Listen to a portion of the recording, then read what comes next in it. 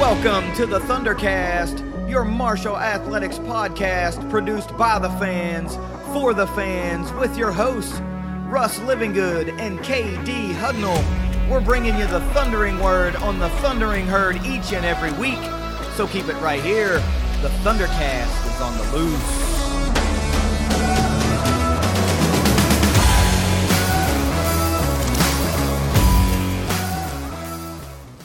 Thanks for downloading another episode of the Thundercast. Follow us on Twitter at Thundercast_pod.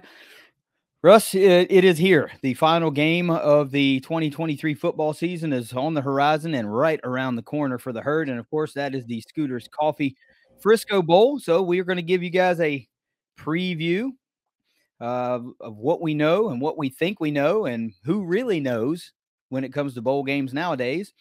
Both teams that we do know have suffered some portal losses. And, of course, nobody that has come in from the portal is going to be playing in this game. So you really don't have a great idea of what either team is going to continue to look like, even based on what they did in the regular season. So in that vein, we figured it would be a good idea to call in some of the big guns that have more intimate knowledge of UTSA, far more than we could. So in the back half of this episode, you'll catch the guys from Alamo Audible that we invited to do a little Q&A with us so that we could get some good insight on them. But for now, Russ, we do know this. It's the Frisco Scooters, or the Scooters Coffee Frisco Bowl, Tuesday, December 19th, 9 p.m. Eastern on ESPN, and it also says ESPN Plus. So I'm guessing you're going to have access to it also if you don't have a cable package. And of course, we know we're playing UTSA, who is an 8-4 team, 7-1 in the American. They started out 1-3 though, and then ripped off a 7-1 record to close out the season. That last game of the season was their lone loss in the final 8, and that was 29-16 at the hands of Tulane. And if UTSA wins that one, they go to the American Athletic Conference Championship game. So they have a lot on the line there. ESPN Power Index not really liking the herd. 32% chance to win for the herd, of course, all the way out in Texas, where this is basically a de facto home game for UTSA. I don't really care how far away Frisco is from San Antonio. I mean, hey, it's a lot closer than it is to Huntington, West Virginia. Herd is now plus 12, opened plus 8.5. It's moved all the way up to plus 12. Over under on this one now is 52.5, which puts you in that 42 to 30 score range if you're into that sort of thing. I'm going to get your synopsis on the game, what it looks like for you, but I'm going to bring everybody up to speed here real quick before you jump in and start talking about this one. We don't usually have to do this, but we do now. What do we know about the herd for this one? There's been a lot of movement in the portal. A lot has changed on the coaching staff. So what do we know? Well, we know this. Cole Pennington will be starting at quarterback for the herd. The offensive line will be without Trent Holler. We do know that number 22, Rasheen Ali, made the trip and is expected to play. And the receiving core will be without leading receiver Caleb Coombs and youngster up-and-comer tight end Sean Salas. Both hit the portal. The defense, though, should mostly be intact, if not completely be intact. And the special teams unit, along with its All-American Jaden Harrison, is also intact. So that's what we know about the herd right now from a player standpoint. We do know this. New offensive coordinator Seth Doege will be there at the game to be around the guys and things like that, but he will not be coaching. He will not be calling plays. So that leaves a lot of folks to wonder who exactly will be calling the plays. We also know that several new, if not all new assistant coaches have been hired to fill all the current vacancies, but none have been announced because we're waiting on HR paperwork, background checks, and things like that. You know, they got to cross the T's and dot the I's before you can make anything official. So having said all of that, player standpoint, coaching standpoint, Russ, what does this game look like to you? Well, it looks like an uphill climb from Marshall's point of view because of all those changes.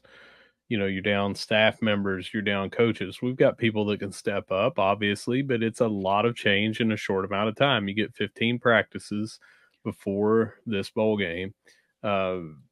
We just in the middle of this saw the QB1 enter the transfer portal. We had already lost one of the anchors on the offensive line to the transfer portal, the tight end that had stepped up to be probably the number 2 tight end as far as receptions and targets were going at the end of the season, enter the transfer portal, like you said, and the number 1 receiver as far as receptions go into the transfer portal.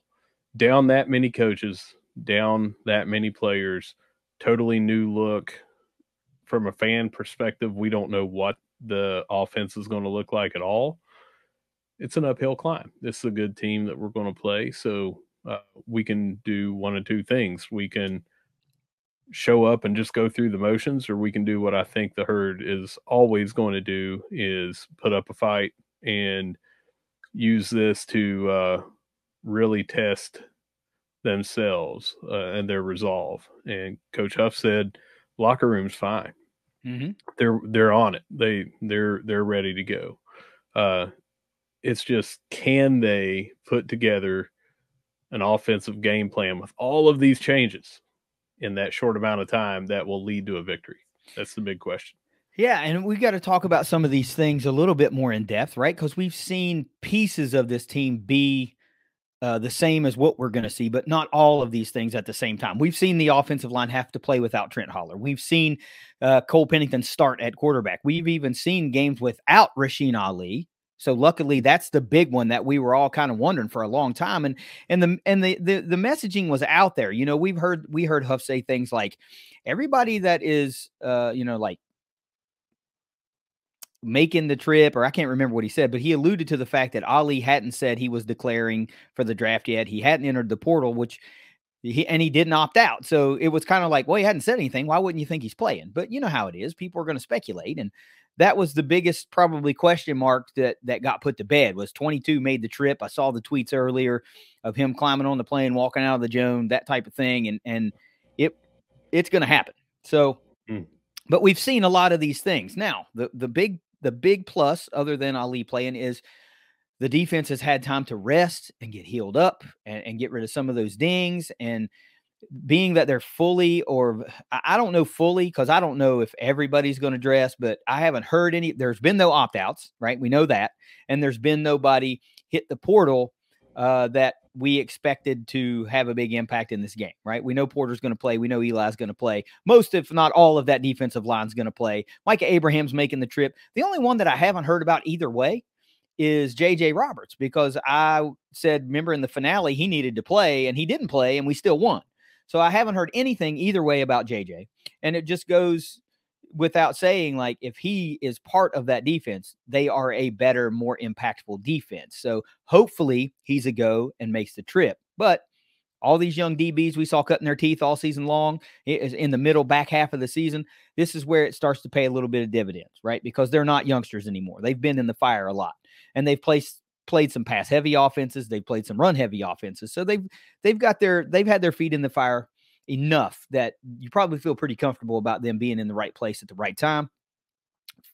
Philosophically, though, here's one thing I did hear Huff say. He was talking about those practices, and you're right. Those are important. Well, he said they used the first, I think, 6 for young player development. You know, they were getting the reps and that kind of thing. So not everything was, the Owen Porters of the world going to play their last game, getting the lion's share of all these practices. They did. I mean, they're going to get the lion's share, but they dedicated a good chunk of practices to younger player development that's going to be back. So something to keep an eye on, because you might need it. You might be digging deep into the depth chart with a lot of guys hitting the portal and, other guys maybe not being available. It's just something to keep an eye on, right? So who the hell are we actually playing?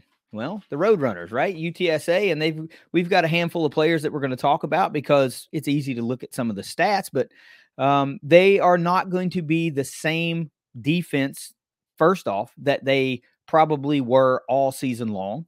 And we'll get to that and the main reason why when we talk defense. But let's start with the offense. And it starts with number 0, which I picked up during the discussion with the Alamo Audible guys. It seems like they do their numbering system like you got to kind of be a stud player if you want to wear a single digit. Did you catch that when they were saying that?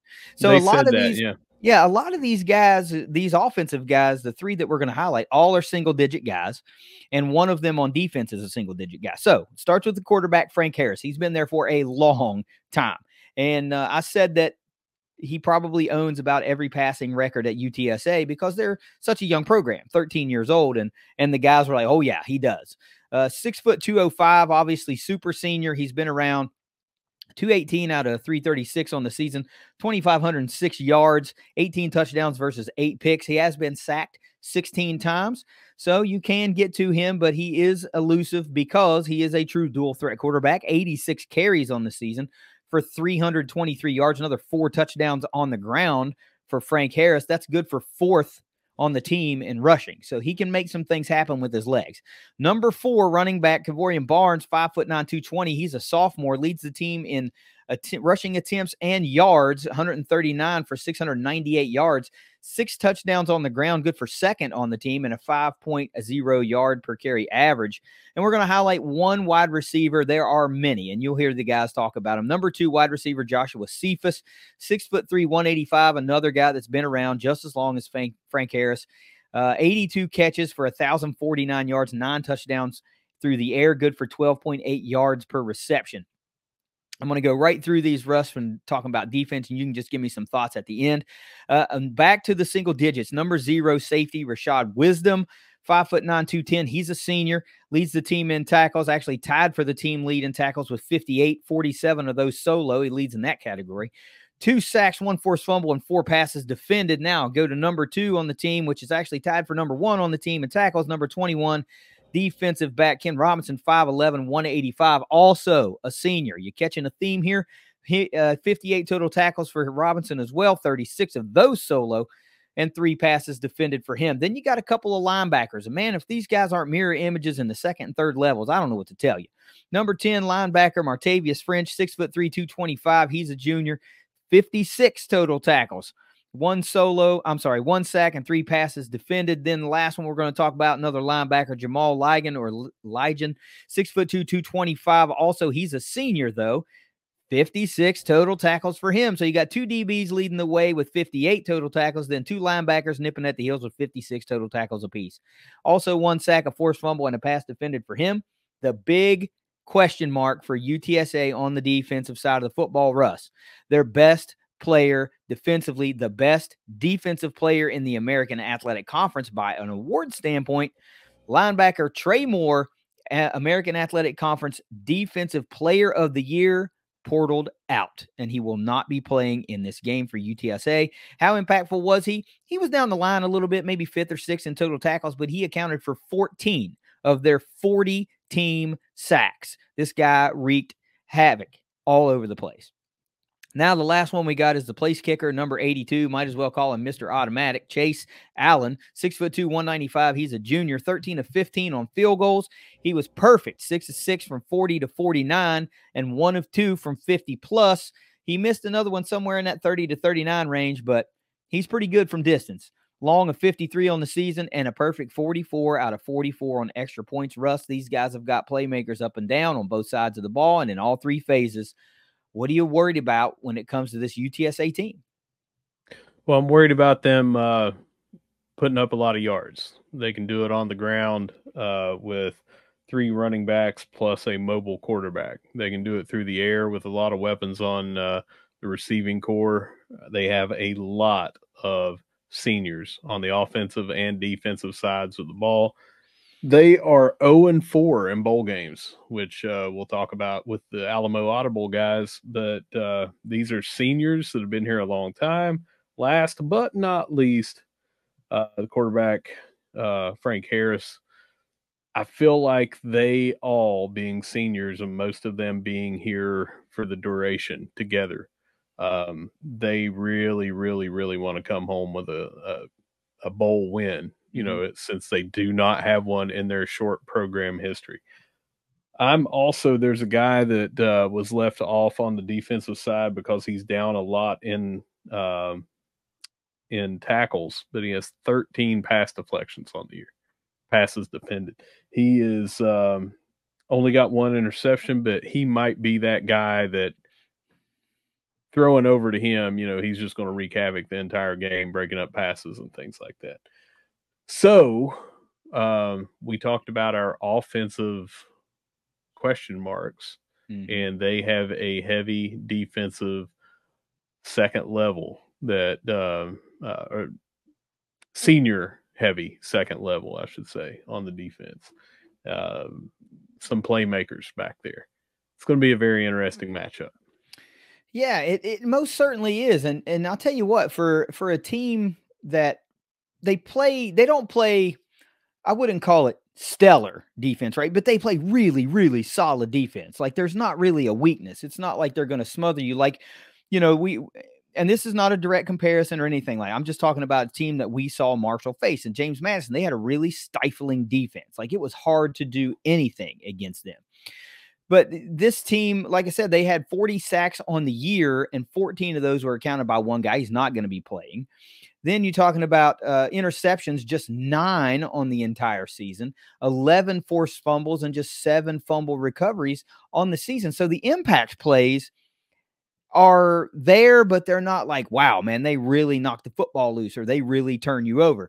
But when you got a guy that, like you said, has 14 passes defended, that's just solid defense. They might not turn you over, but, they're going to make sure you earn every yard that you get. So this is going to be a very hard fought game for Marshall. And I'll be honest with you, it's honestly nothing that we're not used to seeing, right? Because we've seen this Herd offense struggle a lot all year long. So we might be in for another one of those street fight type games, provided that we see a top tier effort from the defense.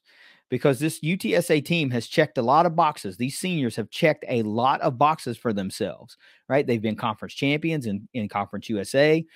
They've won all kinds of games and set single season records for wins and things like. But what they haven't done is win a bowl game. And that's the one thing that these guys want to do, particularly these seniors, and particularly a guy like Frank Harris, who is playing in his final game ever at UTSA, and it's going to be in the state of Texas, and it's going to be in front of a large contingency of Roadrunners fans. And maybe they are even a little PO'd that they drew a 6-6 Marshall. Let's be honest, man. I mean, we root for our team because, well, we love the Herd, and we, even we thought we deserved a better location, not necessarily a better opponent, but a better location. Well, they might be saying we deserved a better opponent. We were 1 win away or 13 points, 14 points away from being in the American Championship game. Maybe they're looking at us going, we deserve better than that. I don't know that they are, but maybe they are. So how about some keys to victory, Russ? What's your number one key to victory for the Herd in this one? Create a new identity and own it. We are going to look like a totally different team, in my opinion, with just all the question marks that surround this offense. Nothing on how we played down the stretch with offense. It's since that final game, we're down 3 offensive coaches. We're down our QB1. We're down 20% of our starting offensive line, a guy that's played in the majority of snaps and games over the last 2 years in Trent Holler. A receiving threat from the tight end room. We are down leading receiver in receptions. All of that. It's going to be, what identity are we going to have? Well, we got to create it. We got to own it. We got to stick to the plan. We got to execute to be able to put up offensive numbers, because this is an offensive team that we're playing. So we're going to have to score more points than them. So whatever it is that we have, we're going to have to create that new identity. And I really hope that we had enough time to do so.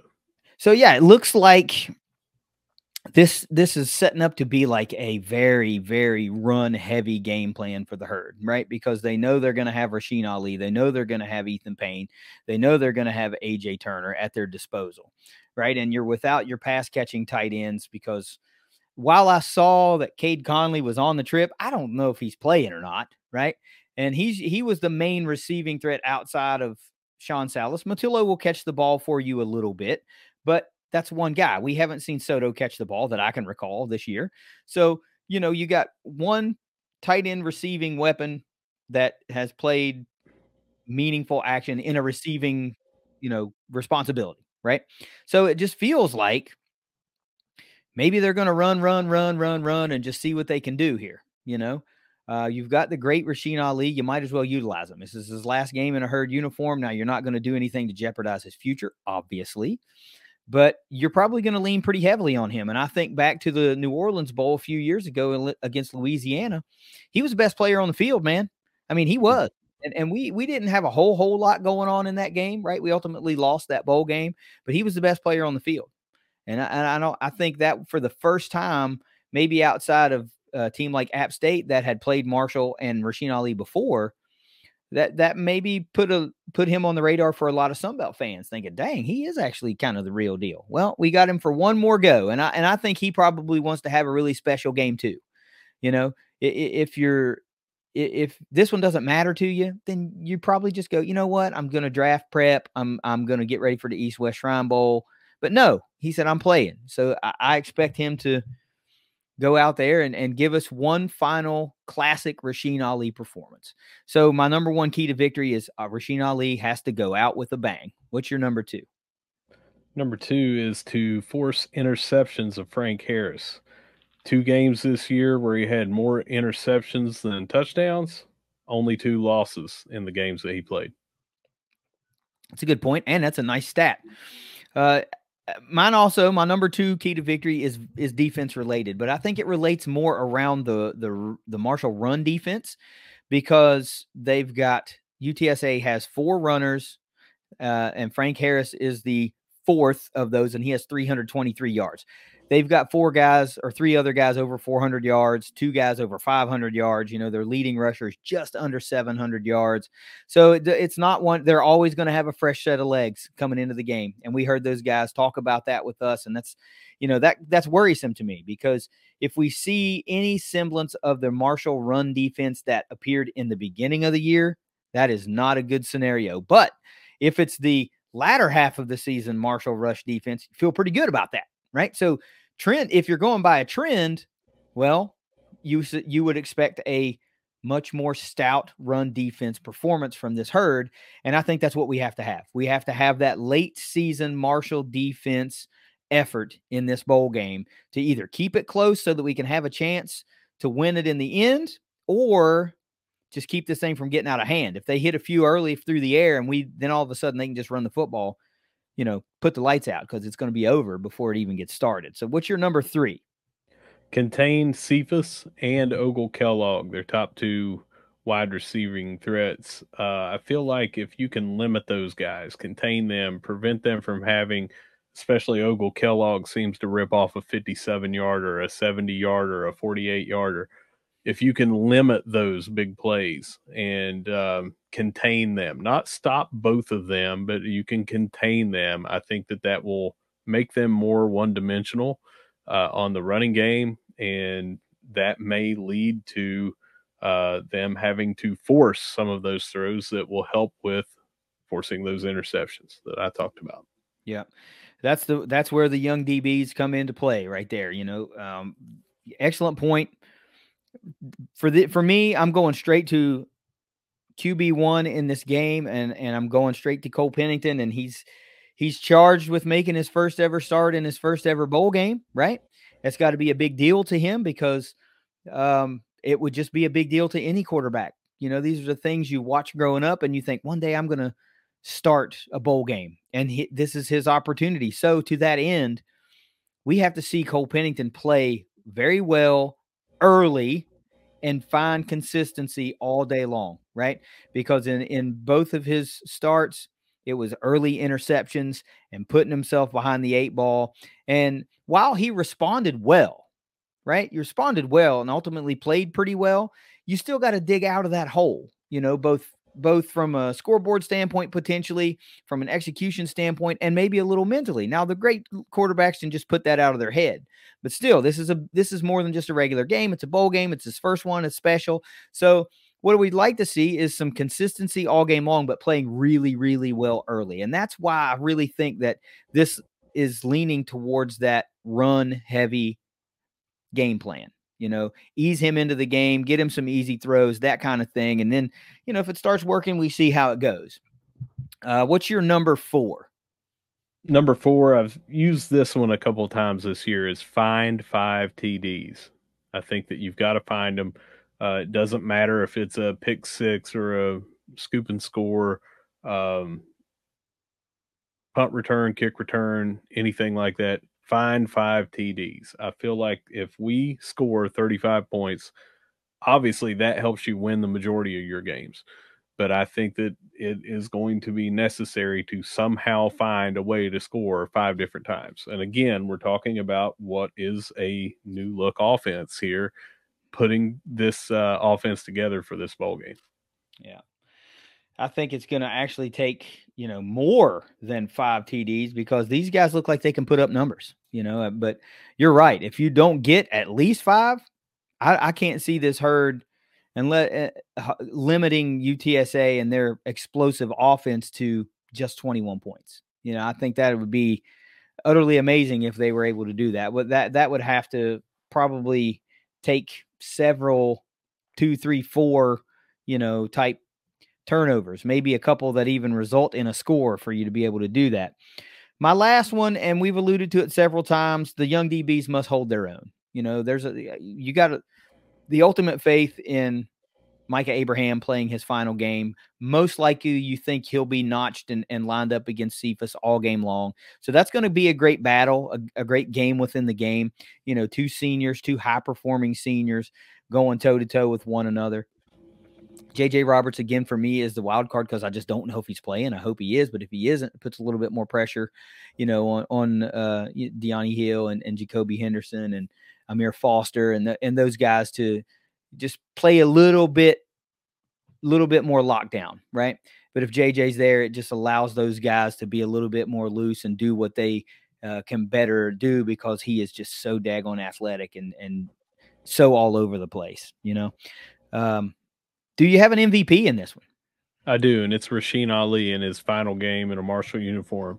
I see him getting the lion's share of the carries. I see him in the Thundercat, as we've come to call it, the Wildcat package. I see him doing a little bit of everything in this game, and I think that he's going to be playing with a purpose, not only personally for his final game, but also to show everyone else on a national stage one more time before going to the East West Shrine Bowl. This is who I am. So I look for him to have that second gear, maybe even that third gear in the breakaway and late in the game, as we've liked to talk about with him. And I see him putting up some big numbers and being the MVP. I'm with you, man. Rasheen Ali's my guy too. I think it sets up that way. I'm going, I'm feeling like well over 100 yards. I'm feeling somewhere close to that 150 range, and maybe that classic stamp at 3 touchdown performance that we've just been accustomed to seeing. We've been spoiled to see a lot. And you're right. It's not just about this final game in a herd uniform.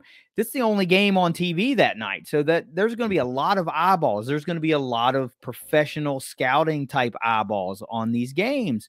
And that's a type of player, or this is a type of opportunity that will allow you to get further up on some radars or maybe jump onto some radars. Now, we've seen all 32 teams come to the Joan and scout practices this year, but this is different. This is game speed. This is against a really good defense. So, you go out and you put a show on, and then you put another show on in the Shrine Bowl, and all of a sudden, you're staring down the barrel of a much better situation than you were in just a month ago, perhaps. How about a score prediction? Yeah, so I can't wait to be wrong. I want this to be bulletin board material and be proven wrong. I always hate picking against Marshall. I think that it's a little too soon for the turnaround to overcome all of this that you have to overcome with the offense, with the coaches being out, and 4 of your offensive production guys being out. I see 34-24 UTSA, but I do see Marshall putting up a hell of a fight and just coming down to a score that puts it out of reach with a few minutes to go in the game. Yeah, that's good, man. I don't have it that high, right? But I know it could be that high for both teams and beyond, really, because we just don't know what we're looking at until we get into this game. And I didn't even consider Ollie being in the Thundercat, but that makes even more sense to go along with what I had been thinking might happen, right? And we've seen big plays out of the Thundercat with Rasheen Ali. But it's too late in the game for me to change my score now, so I fully intend on being incorrect. And again, I too hope that I'm wrong, but I think UTSA is going to capture their first ever bowl victory. I got it 30-17, but based on some of the things you were saying, I feel like I should have gone higher. But again, I'd love to be wrong. I would love to see the Herd come back to West Virginia, winning a game in a state in and of itself that's historically been difficult for Marshall to win in, let alone a bowl game, and let alone a bowl game against a team from Texas. I will be the first person to call myself out on Twitter and say, gloriously, thank God I was wrong. And it's not like I'm betting against the team or anything like that. It's just this is a very, very hard game to win. Even without the changes, this is a good UTSA team. With Trey Moore being out on their side, that's really the only person that they've lost, and we've lost 4 plus 3 offensive coaches and a defensive coach. So it's just a lot in a short amount of time. And I have faith, man, but it's one of those things that it just doesn't seem like it's going to be their game to play. Yeah. And when they prove me wrong, can't wait to send pizza to everybody or something like that and say, "You got me. Good job. Love it." Yeah. My favorite thing will be when people hear this and they go, "See, you're betting against the Herd, dude. I don't bet, first off, and Yeah. you got to call it like you see it. And there's just too many question marks. That's it. Yeah. There's too many questions, not enough answers. If some of these things didn't happen, if there was, and I can't point to any one guy, right? But it's just too much. You might be able to weather the storm if it was just a receiver or just, but it's a quarterback, your starting quarterback, a starting offensive lineman, 4 coaches. I mean, dang, man, where does it end? Because that's a lot to push through. And these guys have been working their tails off. Mm-hmm. And Huff says they're good and they're locked in and they're focused. Like you said, they're going to give it everything they got. They are Right. fully capable of winning this game.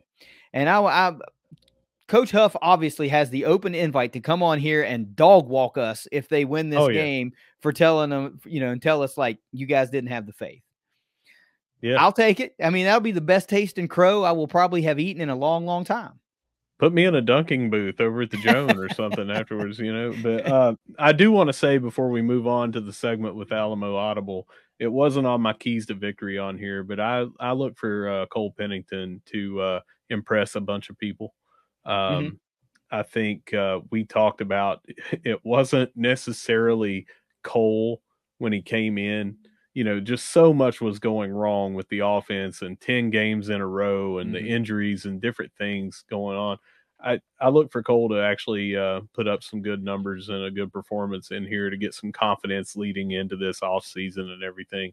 Not that I'm saying he doesn't have confidence right now, but anytime that last game of the year when you're moving into the offseason, when you finish on a high note, to me, that's just a confidence builder. Well, that's a good point, right? Because now, for the first time ever, you'll get to see him with multiple weeks of preparation. The game plan is focused with him at quarterback, right? I mean, yeah, we had that a couple times during the season, but not everybody was healthy or as healthy as they could be right now. Guys are. I just think we'll have a better indication of what he can do. And because it's also not his first start, he's been in the fire before. It's a good point. I'm with you. I think he'll impress as well. A lot of people, because there's already been a ton of people that have been impressed by him anyway. Sure. So having better command of this offense, having more time to prepare, having his strengths accentuated. How many times have you said it? A lefty QB versus a righty QB in real time, trying to make those changes. The math don't math, right? So now they've got 2 weeks to do things the way they want to do them, and we'll see how it goes. But look, On the other side of this break, the guys from Alamo Audible were nice enough to spend some time with us and give us a deep dive and some synopsis insight into the UTSA Roadrunners, the team that they love so much and follow so closely. So when you come back, you'll see Jared and Adrian and get all you need to know about the UTSA Roadrunners from the guys at Alamo Audible. But now let's get a word from 304carwreck.com. If you've been hurt in a wreck, visit 304carwreck.com on the web or on Facebook. Our roads are full of uninsured drivers. When they hurt you, your insurance company can become their insurance company. Insurance companies take your money every month, but they fight you when it's their turn to pay. Don't be a victim twice. Jason and Matt can't protect you from uninsured drivers, but they can protect you from the insurance companies. Find them at 304carwreck.com. In the midst of this Scooters Coffee Frisco Bowl preview, we thought, you know what? It would probably be a good idea to get some experts on UTSA to come help us out because, well, hell, why shoot in the dark when you don't have to? So we called upon the guys from the Alamo Audible, and they were nice enough to accept the invite. So now we've got Jared and we've got Adrian with us to give us the lowdown on UTSA, which we all know is a really good team and has been over the course of the last 2, 3, 4-ish years. They've really been building this powerful type program. And I think the testament to that, guys, and I'm sure you can agree, even though it keeps you on the edge of your seat a little bit, every time there's a damn job opening, HC's name gets thrown around for a candidate spot. And most notably this time it was Texas A&M. So when you got those kind of conversations going on, you're doing something right. So welcome to the Thundercast, Jared, Adrian from Alamo Audible. Yeah, thanks, Katie, for the warm welcome. It's great to be here. Thanks for having us on. Couldn't have said it better. I think a lot of people, they don't deal well with the anxiety, but it's a lot better than having your coach on the hot seat every year. Right? So we'll take it. We'll take it. Yeah, that's an excellent point, man. That's the life of where we are, is either they're coming after your coaches or you're looking for new coaches. But it's better to receive a buyout than to pay one. I'll tell you. I dig that. I dig that. Look, man, we've got a big bowl game coming up on Tuesday. The Scooters Coffee Frisco Bowl. The herd landed in Texas that none of us herd fans saw coming. We didn't. We all thought we're going to Charlotte. We're going back to Myrtle Beach. We're going to land somewhere in all these East Coast-based Sun Belt Conference Bowl tie-ins. And out of nowhere, bam, at the 11th hour, it's Frisco. We've got a little familiarity with UTSA. Brief little history, a couple games here and there. Haven't locked horns since 2018. All of our games have been really competitive. There's been no blowouts either way. So it's been a few years removed from a game. Players have come, players have gone. But the standard, the man that still remains is quarterback Frank Harris. We're going to talk about him a little bit. We're going to get some of these weapons out of you guys on this UTSA offense and UTSA defense. But let's talk about the season, right? Really good season. I don't know from your standpoint if you thought it was below expectations or right on par. 8-4, and right there up until the very end in the hunt for an AAC championship title game bid. So talk to me about the season. Did it meet expectations or did it fall a little bit short for the fan base, you guys in particular? That's a great question, and because it could be argued. It could be argued either way, and it's an open debate. And I don't think either side would be wrong, to be quite honest with you. For me, whenever we look in the grand scheme of things, our expectation for the UTSA program, in August, in the preseason, was for them to go to New Orleans in the regular season finale and play Tulane for a conference championship appearance. Now, they did just that. In order for that game to matter for a conference championship appearance, you had to be perfect in the AAC going into that game. UTSA did not lose a single game in the AAC. They went on the road against the defending champ. You got to beat the champ to beat the champ, as Jared likes to echo all season long. And that held true. That was a really good team. We were there in New Orleans, and UTSA played far from their best football, but they played really well. They were competitive in that game, but they had to go in that game for or undefeated for it to even matter. And they did just that.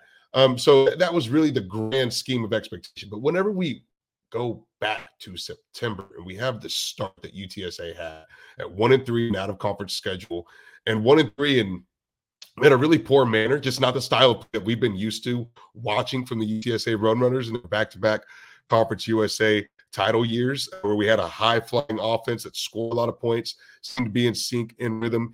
Here they're coming for their super senior season campaign, Frank Harrison Offensive Company.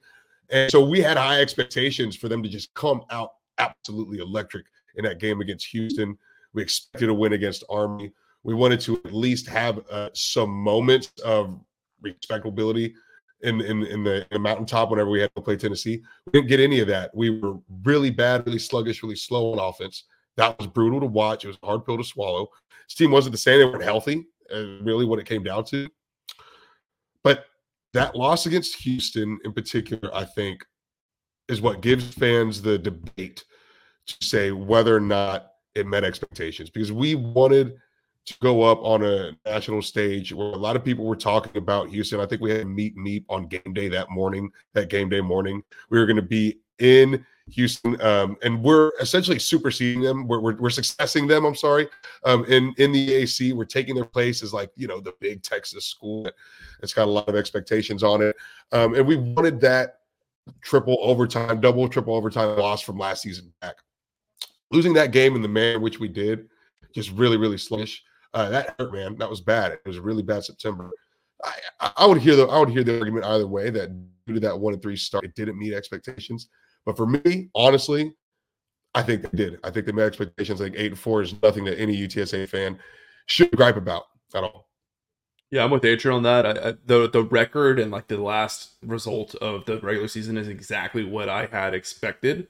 It's just the manner in which it played out was way different. I mean, I really thought this team would have beat Houston, and I think they should have beat Houston. We didn't really fully understand Frank Harris's offseason injury concerns. I think until we saw him in that game, it's like, oh, this guy was in a wheelchair a month ago. Okay, that kind of makes sense where he threw 3 interceptions in 3 possessions, right? Definitely a game that UTSA should have won. A healthy Frank Harris, they win comfortably, I think. And then that home loss to Army was just so weird. I mean, it was by far Army's best performance of the year, and they just ran all over a really tough UTSA defense that's great against the run. And we still can't explain it. Just football. These things happen.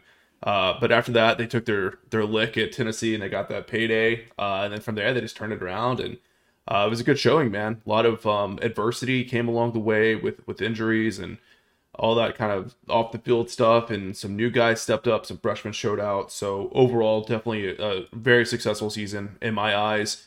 And then they had the chance to go and hit that 9th win their first bowl game in program history. So if they're able to pull that off on Tuesday, it's really the cherry on the top. And at that point, I think there's no argument that's a successful season for the Roadrunners.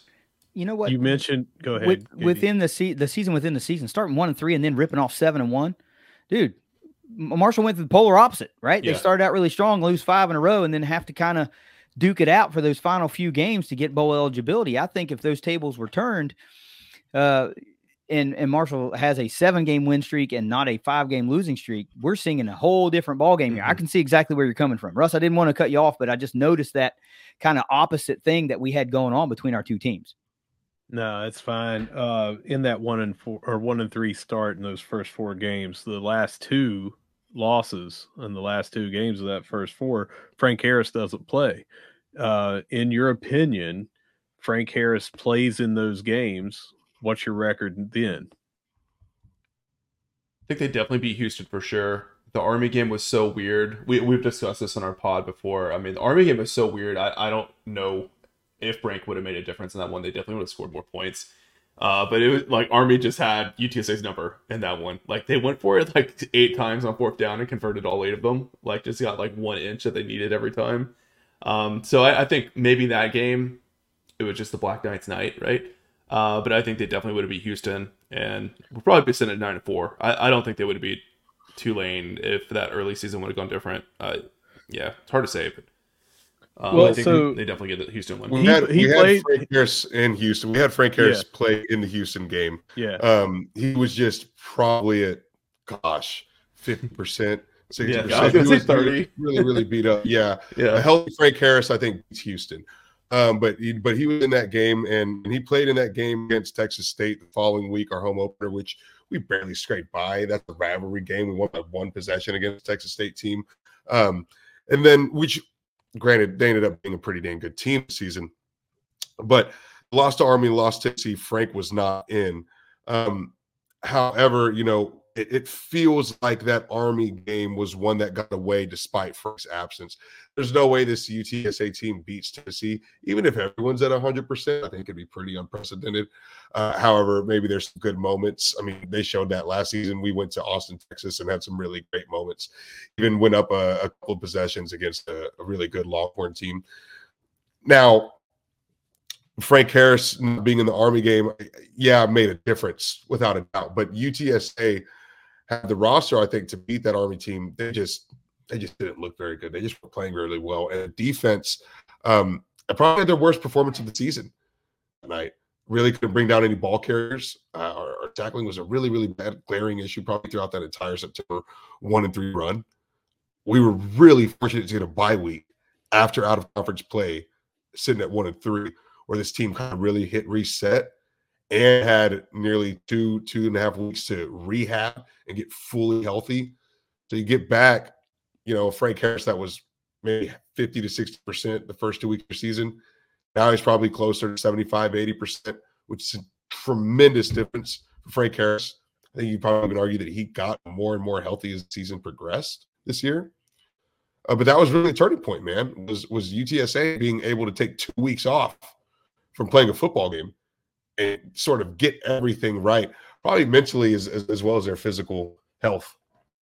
Yeah, we know the rigors of a football season can just take a toll, and it's so odd. I don't think I've ever heard anybody say a player got healthier as the season went along. That's definitely something that's a totally new concept to this guy. We know that our guys all took a constant beating all year because, as we mentioned, 10 straight games, that just wears you out. You guys were pretty close to that. You had a bye week after game 4, so you still had to run a long laundry list of games as well. But look, let's kind of zero in on this Scooters Coffee Frisco Bowl a little bit. It's a de facto home game for you guys, man. It's in Frisco, Texas. It ain't nowhere close to West Virginia. So by default, it's a home game for UTSA. We expect a large contingency of fans to make the trip because, well, you guys do a good job of filling the Alamo Dome, right? And for such a young program, I mean, what are you, 13, 14 years old 13, as a football program? I mean, the fan base that is built, it helps. Yeah, San Antonio is a pretty big population, but we've seen other colleges in other major cities, they can't put a blip on the radar, and UTSA has done it in a very short amount of time. That's something that should be applauded, honestly, because there are schools that are trying to build a fan base that have been around 5, 6, 7, 8 decades, and they can't do it. So that in and of itself is something that UTSA should be celebrated for. It's very, very impressive. But let's focus in on this game. We talked about quarterback Frank Harris. We know he's a great player.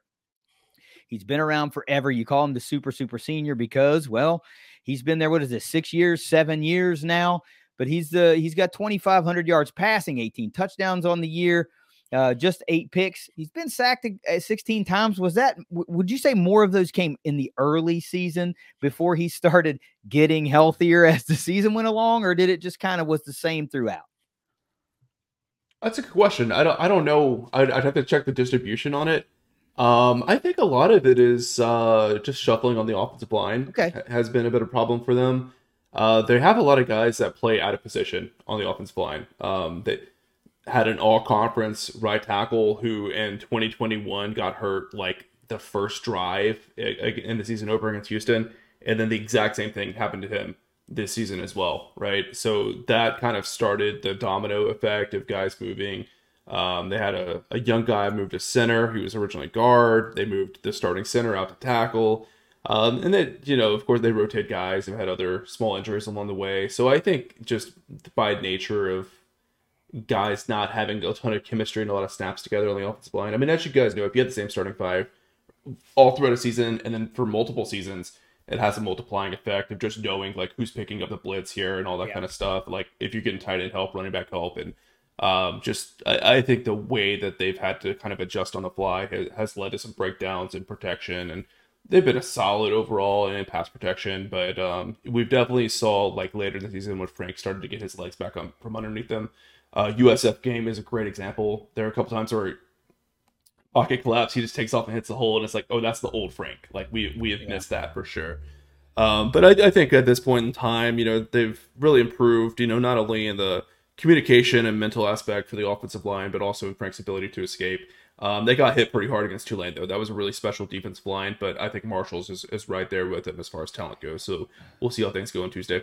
We're certainly hoping. Marshall knows that they've got to rush the quarterback. They've got to get to the quarterback and try to make a seasoned quarterback like Frank Harris uncomfortable. And he's just a dual threat guy. So you can't just say you get him off his spot and bad things may happen. It just doesn't hold true with a guy that's played as much high level football as Frank Harris has.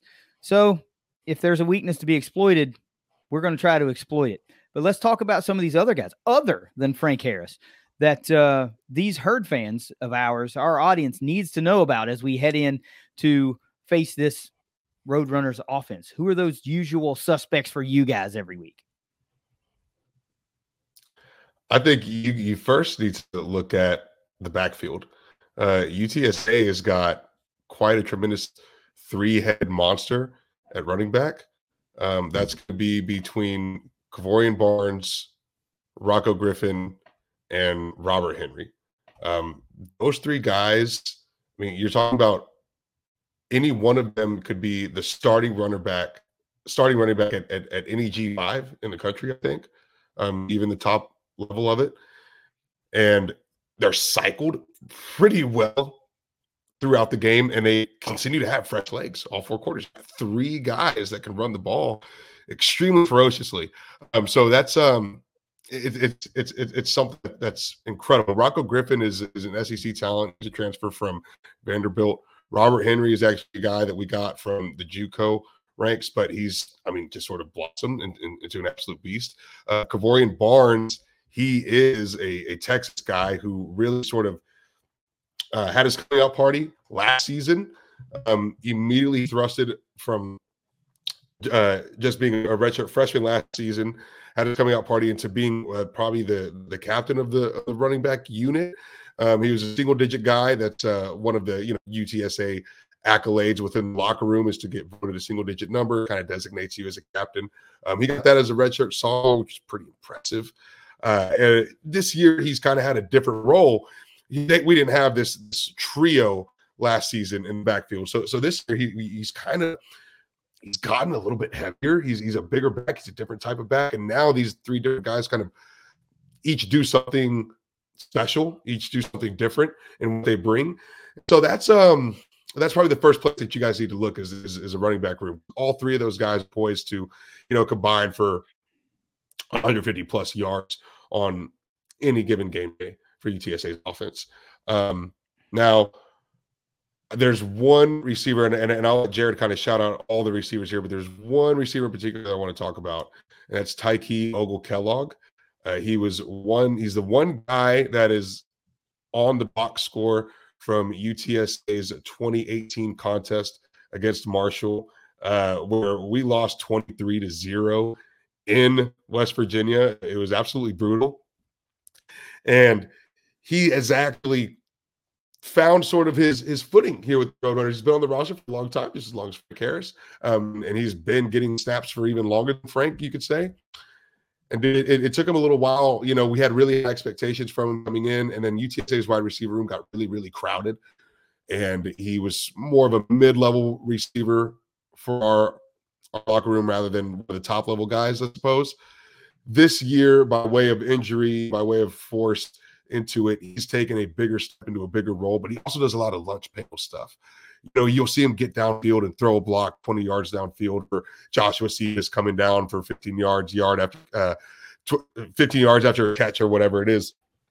So yeah, he's a real beast, man. Tyke Ogle-Kellogg, a wide receiver. He's the one guy that remembers this Marshall Herd team probably better than anybody else on UTSA's offense. Let me tell you what sticks out to me about Ogle-Kellogg. 30 receptions on the season, but has the second most touchdowns from a receiving standpoint with 7. Cephas has more than double, almost triple the amount of receptions, but just 2 more touchdowns receiving. So that tells me Uncle Kellogg has a knack for the end zone, and that's not something I like to see as a Thundering Herd fan. But he's a really interesting player. He'll have a very, very, very quiet game, and like you'll start getting text, "Hey, is Heike playing? I haven't really seen him catch a pass or anything." And the next thing you know, 40-yard bomb down the field. He just somehow finds a way to get into the end zone. He's all or nothing, man. Boom or bust. But like Adrian said, he has a huge impact blocking. He's really taken on that role. He's a guy that he kind of struggled to find. They always said he had maturity problems, and that's why he wasn't playing a whole lot. But he really took on that leadership role. UTSA lost a guy that we were pretty certain was going to be an NFL receiver in JT Clark. He had a really bad knee injury against UAB last season. Had a couple setbacks this year, so they were missing that kind of big X receiver that could go out and run those kind of possession routes and block. And Tyke just, literally that game that JT went down, Tyke stepped up, and he's been a different player since then. So it's been really cool to see a guy that UTSA fans really root for a lot, because we've been following his career as long as Frank Harris, But some other weapons I wanted to shout out. I mean, I think people are probably familiar with Josh Cephas if you've done any kind of research on the Roadrunners. He's a guy who's been at UTSA for a long time, since he was a freshman. He's been a big contributor, and he's, a lot of the offense flows from him in the passing game. He's over 1,000 yards receiving on the year, 9 touchdowns, 87 yards per game. I mean, he's super instrumental. He can play both inside and outside a slot and out wide. Last year, he was primarily a slot, and just kind of moved him around a little bit this year to get him more involved in the offense. But he's a really good player. He's great after the catch. We always call him the Yak God. He just take that slant around to the house like it's nothing, A young guy that's really emerged as a starter this year is Devin McEwen. So he's a guy who chose UTSA for a lot of Power 5 interest and offers. He had a really great relationship with Jeff Traylor going back for a while. And we haven't seen his best ball yet, but he's a great player. And he can get open on go routes like super, super easily. He's really fast. Still putting together, I think, the finer parts of the position, the technique and all of that. So it's been cool to watch him develop. And then last guy I would mention is the starting tight end, Oscar Cardenas. You guys probably will not see another tight end like Oscar Cardenas ever. He's like 285 pounds. He's essentially an offensive tackle that's a legal receiver. Just a massive dude. Obviously, he's primarily a blocker, but he's got some pretty good hands, and he has a knack for coming up big in the clutch moments, and just a lot of fun to watch, because it's like watching, a fat guy touchdown every time he touches the ball. All right. While we're talking about this offense, I need to know really quickly on your running backs, their running style. If one is more of a power back, or just what are we going to see when we see these different running backs in? And then you touched on it with the receiver, talking about yards after catch. Mm-hmm. But, if you would tell us about those guys too, if they are going to be more catch in the end zone because they've outran and gotten behind the defense, or if they're going to be elusive and get the ball in the slot or make some moves and yards after catch lead to touchdowns, if you would.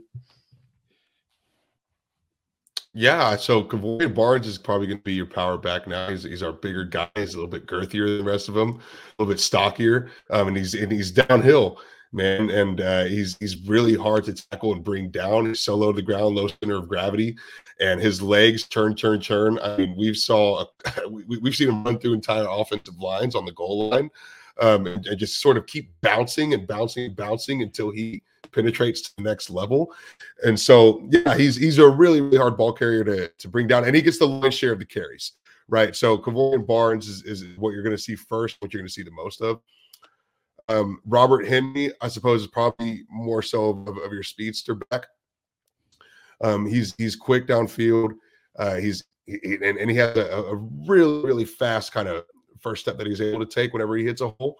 So he's the kind of the guy that you got to catch or keep up with, if you will. And then I think Rocco Griffin is sort of that dynamic back, right? Sort of that hybrid, just kind of blends it all together, man. He can do different things to you. He can be patient and sort of watch things. And I think he's probably the most cerebral out of all of them. And again, he was an SEC talent, brought him over from Vanderbilt. So Rocco Griffin, probably the most dynamic of the running backs. I don't know, Jared, would you say that's probably more or less? Yeah, I think so. I think for Griffin, what separates him from me is he's like a one-cut runner, right? He's super patient in the hole. UTSA runs a lot of inside zone, outside zone, so he's really good about waiting for that hole to come, and then he takes that cutback angle, and then he's got enough speed to take it for the house. I mean, that's what's really stood out to me. He's a lot more solid in pass protection as well, so they'll have him in on third down pretty often, but he's pretty well securing the ball. Robert Henry had a couple fumbles throughout the year, same for Kiborian Barnes, so they'll have their strengths for sure. It's a really great unit. Sounds like we've got our work cut out for us here, Russ. I mean, I've been looking at the stats. I know I want to hear about these receivers, but I went as you were talking and giving me the lowdown of style. I'm over here checking stats, and I'm like, great, 3 guys all over 440 yards on the season, with Frank Harris not far behind with 320. No big deal. Just a highly lethal rushing attack that we've got to face here. The lowest average yards per carry is Robert Henry with 4.9. Kiborian Barnes averaging 5, Rocco Griffin averaging 5.5. It's pretty ridiculous stuff coming out of the backfield, man. Really ridiculous. And Henry's when I was looking at the game logs, Henry's actually went down. He was well over the 5-yard mark in the last 4 games. He was hanging out at 8 for half the season. His went down, but the production with the touchdowns and everything didn't go away. You know what I mean? It was just the yards per carry, and some of those, if you're giving the ball on the 4-yard line, or the 2-yard line, that's going to bring your average down when you're averaging 6 or 7 coming into those final few weeks. But yeah, we do have our work cut out trying to stop this run. So back on track with the pass game. Are we looking at more of a vertical pass game, or is this more of a short pass and make a move, run to daylight type thing for UTSA? I think they do a bit of both, to be honest with you. They do a lot of run pass options, and on those run pass options, they're usually looking for, like a dig or a curl or something like that, and those usually go to Cephas because Cephas has that ability to make that first guy miss and get the big pickup. But then if you look at like Devin McEwen and Takeo Okolog, like we mentioned, like those guys are really good downfield. Like your corner routes, your post routes, your go routes. Those are where those guys are going to look to get involved.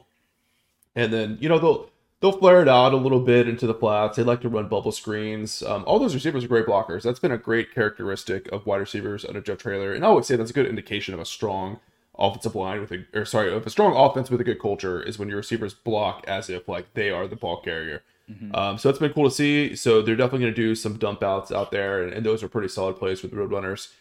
So really very mixed. I would say like probably more medium and short range, but they do take those deep shots when those plays are available. Yeah. Well, let's flip the side of the ball, right? Because it's not just all about the offense for UTSA. They field a very, very strong defense. And unfortunately, yes, we're going to lead with this. We are not immune to the transfer portal. We saw UTSA and American Athletic Conference Defensive Player of the Year linebacker Trey Moore announced he was going into the portal. That was kind of a big deal, especially for Herd fans, because, hey, we're about to face these Roadrunners. But we know that the cupboard is far, far from bare for this UTSA defense. So give us some insight on probably the biggest impact players that will suit up on Tuesday to try to slow down Rasheen Ali, to try to get to Cole Pennington, to try to bring down these receivers as soon as a pass is completed. Who are those guys that Marshall fans really, really need to know about?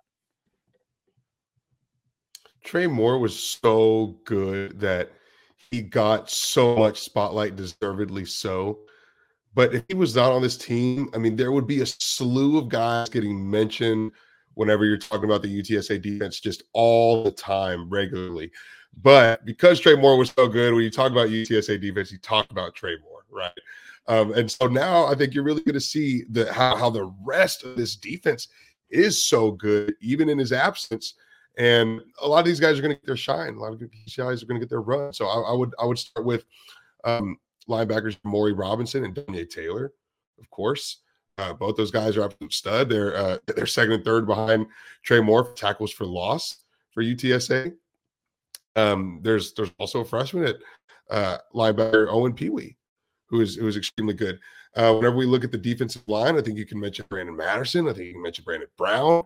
I think you mentioned Nick Booger Brown. I mean, there's just a ton of names on here. Ty Leonard, I think, is also worth mentioning. Younger guy, an underclassman. There's so much talent and depth really across this defense. It's almost like, where do you start?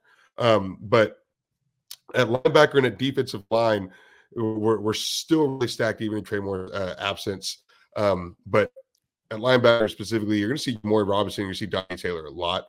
I think those are two names that Marshall fans are going to get pretty familiar with by the time, the end of this ball game rolls around. And then as far as up front goes, heck, I would probably say Brandon Matterson. I'll probably say Brandon Brown. The two to look at the most. Yeah, the UTSA interior defensive line is much like Marshall's, where they're three deep at every position, and they're going to have fresh legs in that fourth quarter. And that's made a difference in a lot of games for the Roadrunners like these past 2 years, right? Like that offensive line gets worn down, and then they bring in like Adrian said, Ty Leonard is a good example. They'll put him in a nose tackle, and he's like 6'4", 270, quick, long, off the ball, man, tough matchup, right? So I think obviously you're not going to replace a player like Trey Moore. He's an NFL talent, one of the best to ever do it at UTSA. But I do think that there's enough talent up front for UTSA where they'll be okay and be able to get pressure on the quarterback. And I think also facing a freshman quarterback, you're a little bit more willing to throw some blitzes at him. UTSA actually does not do a lot of like 6-7 man blitzes. They tend to just do 4 or 5, right? Because Trey Moore's going to get to the quarterback every time. So that's one thing I'm looking out for in particular is how many times they're going to blitz like safeties and cornerbacks off the edge, and I really challenge Pennington to make that right read and find the open man. Wow. Okay. It's the task just does not get any easier, guys. I'm appreciating the information, but I am not looking forward to the matchups, the individual matchups. Fall back on that 0-4 bowl record, and that'll give you all the hope you need. I can't do that, right? I can't do that because the X's and O's guy, the matchups guy, Russ and I are big matchups guys. Mm-hmm. And when you start looking at where things can be exploited, it starts to get worrisome because you can't always block all the people all the time, right? And we all know it only takes one. And it only takes one clean shot and the whole game changes, right? Or one strip sack or one whatever. So this is just a really strong team. And I want Herd fans to recognize that Marshall drew a really strong opponent, a team that has been uptrending for a number of years, 11 wins, 12 wins, big time win totals over the last couple of years, and didn't really lose that much of a step with a conference leap, right? 8-4 record is very respectable considering you're one game away from playing for a championship, right? And none of us are immune from transfer portal stuff. It's happened to the Herd. It's happening to UTSA. And I think that's the ultimate wild card when it comes to these bowl games, because now we don't know who's necessarily going to play, who does play, where are they going to be playing, how impactful are they going to be, and how the hell is everything else going to mesh together to see what you really have. I'm not sure either of these teams. You guys probably have a better idea of what you have. I haven't seen that much coming out of UTSA as far as opt-outs or portal stuff. Marshall's a little bit of a different story.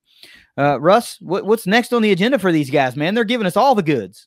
We talked about offense. We talked about defense. Now let them tell us about their kicker that is 100% from extra points and only missed 2 field goals on the year and has a 53-yard for his long. So your kicking game obviously is strong, but what else can we look for in this special teams? Yeah, well, Chase Allen, one of the most underrated transfer portal pickups that UTSA's had since the portal opened. Man, he came in from Alabama, and UTSA didn't have any established kicker, and he stepped in and has had an absolute amazing season. But one of Adrian's favorite players is punter Lucas Dean.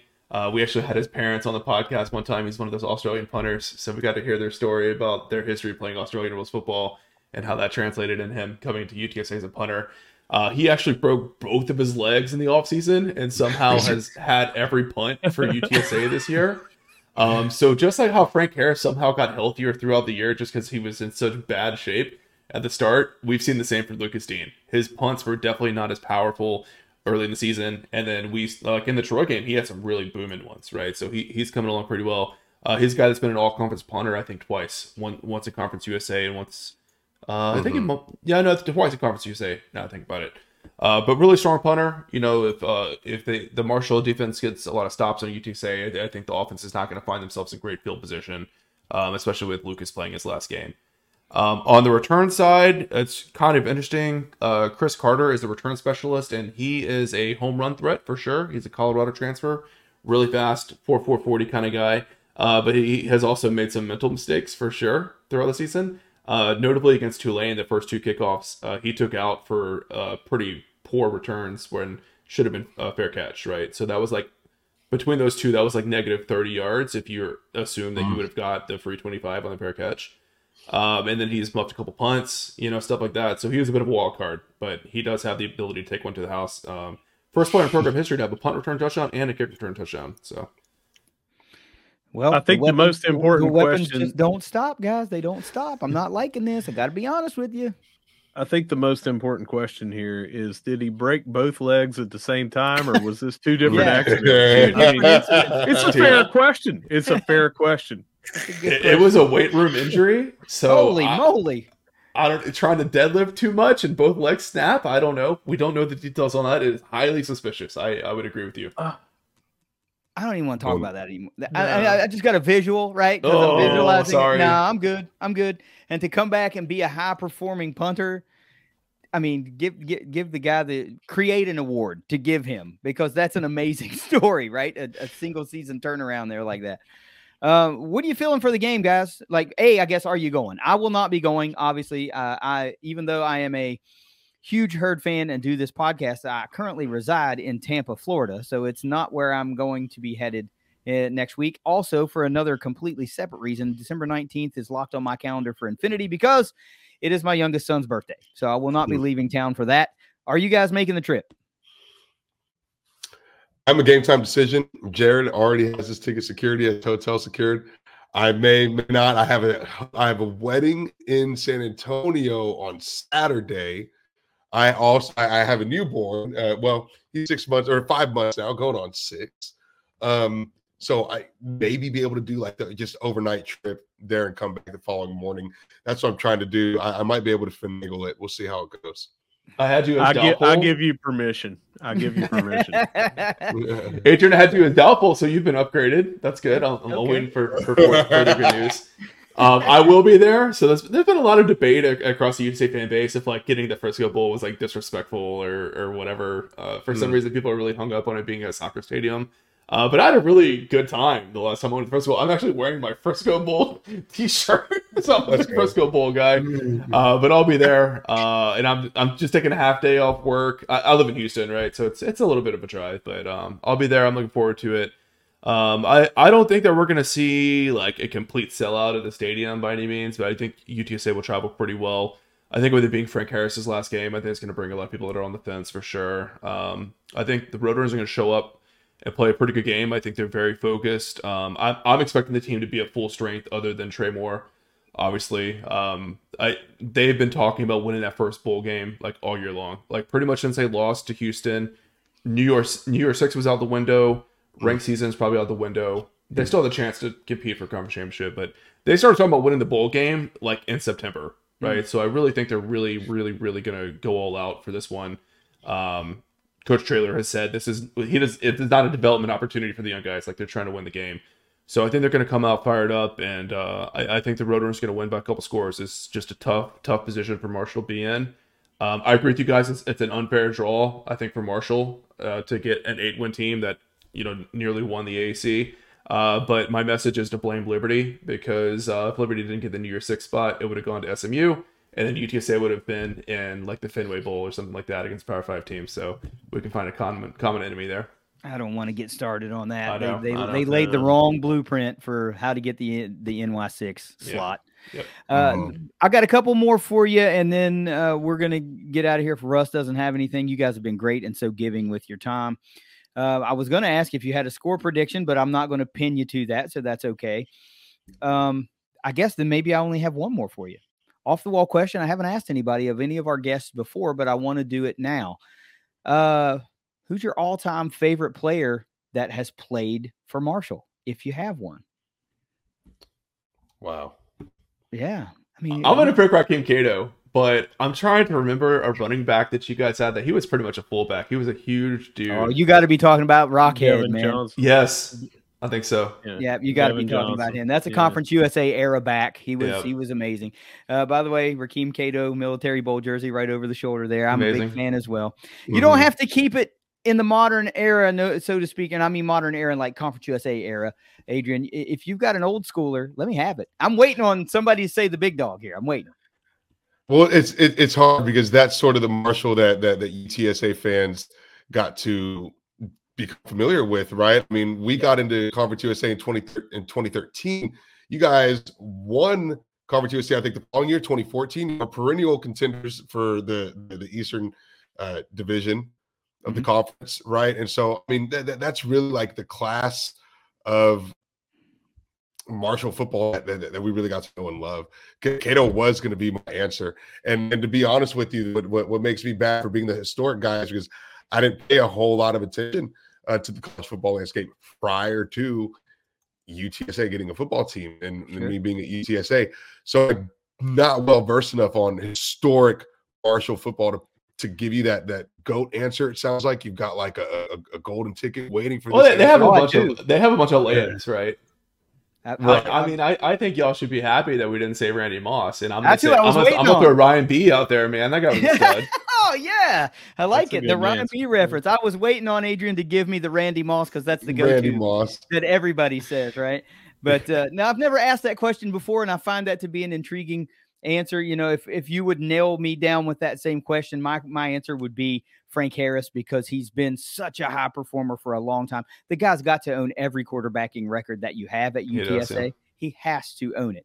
He's been there half of the time that they've been existing. It's kind of what I was going to say, but he's just been so fun to watch for a number of years.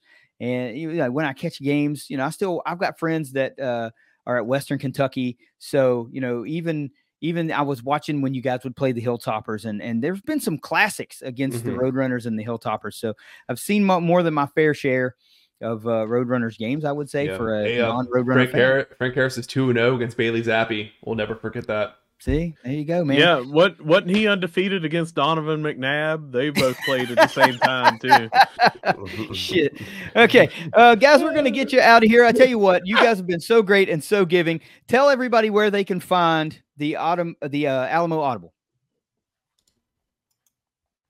You can find us on Twitter at Alamo Audible. That's actually our username across all of social media. So that's Instagram as well, and Facebook, which has usernames at Alamo Audible. That's where we're going to be. But you can also really find all of our stuff on our website. We highly recommend you go to our website, www.alamoaudible.com. Check us out there. Check out the blog content, the football content. We have other sports that we cover there as well. Baseball, we really have a lot of content around baseball. And we've got our team shop. So, you know, if you've got a favorite Roadrunner fan that you want to send a Christmas gift to, yeah, go for it. Check out the Audible merch store for whatever you need there. And KD, I did have a score position that I gave on our regular episode yesterday. So I guess I'll go ahead and give it to you. Sure. But I do have UTSA covering the spread pretty generously. I think the offense comes out firing in Frank Harris's last game. You told us we've got to watch out, and UTSA fans should really appreciate what they're seeing in Rasheen Ali running the ball one last time for Marshall. Marshall fans should really appreciate what they're seeing. Frank Harris one last time command UTSA's offense. They're going to be firing. I got 40-13 Roadrunners. That's also the over on a 52.5 point over under. Yeah, man. Sorry, disrespect is real. Woo. Okay. All right. I got it. I can take it. I dig it. Guys, thank you so much for your time. Russ, nothing left to do but take us out of here. Yeah, whether you see us at the Joan, whether you see us at the Cam, or whether you see us wherever you're going to see us watching this game on Tuesday, 9 p.m. against UTSA. Everywhere you see us, we're going to be saying, go Herd. Go Herd. It's the Thundercast. We'll see you next week with a recap. Later.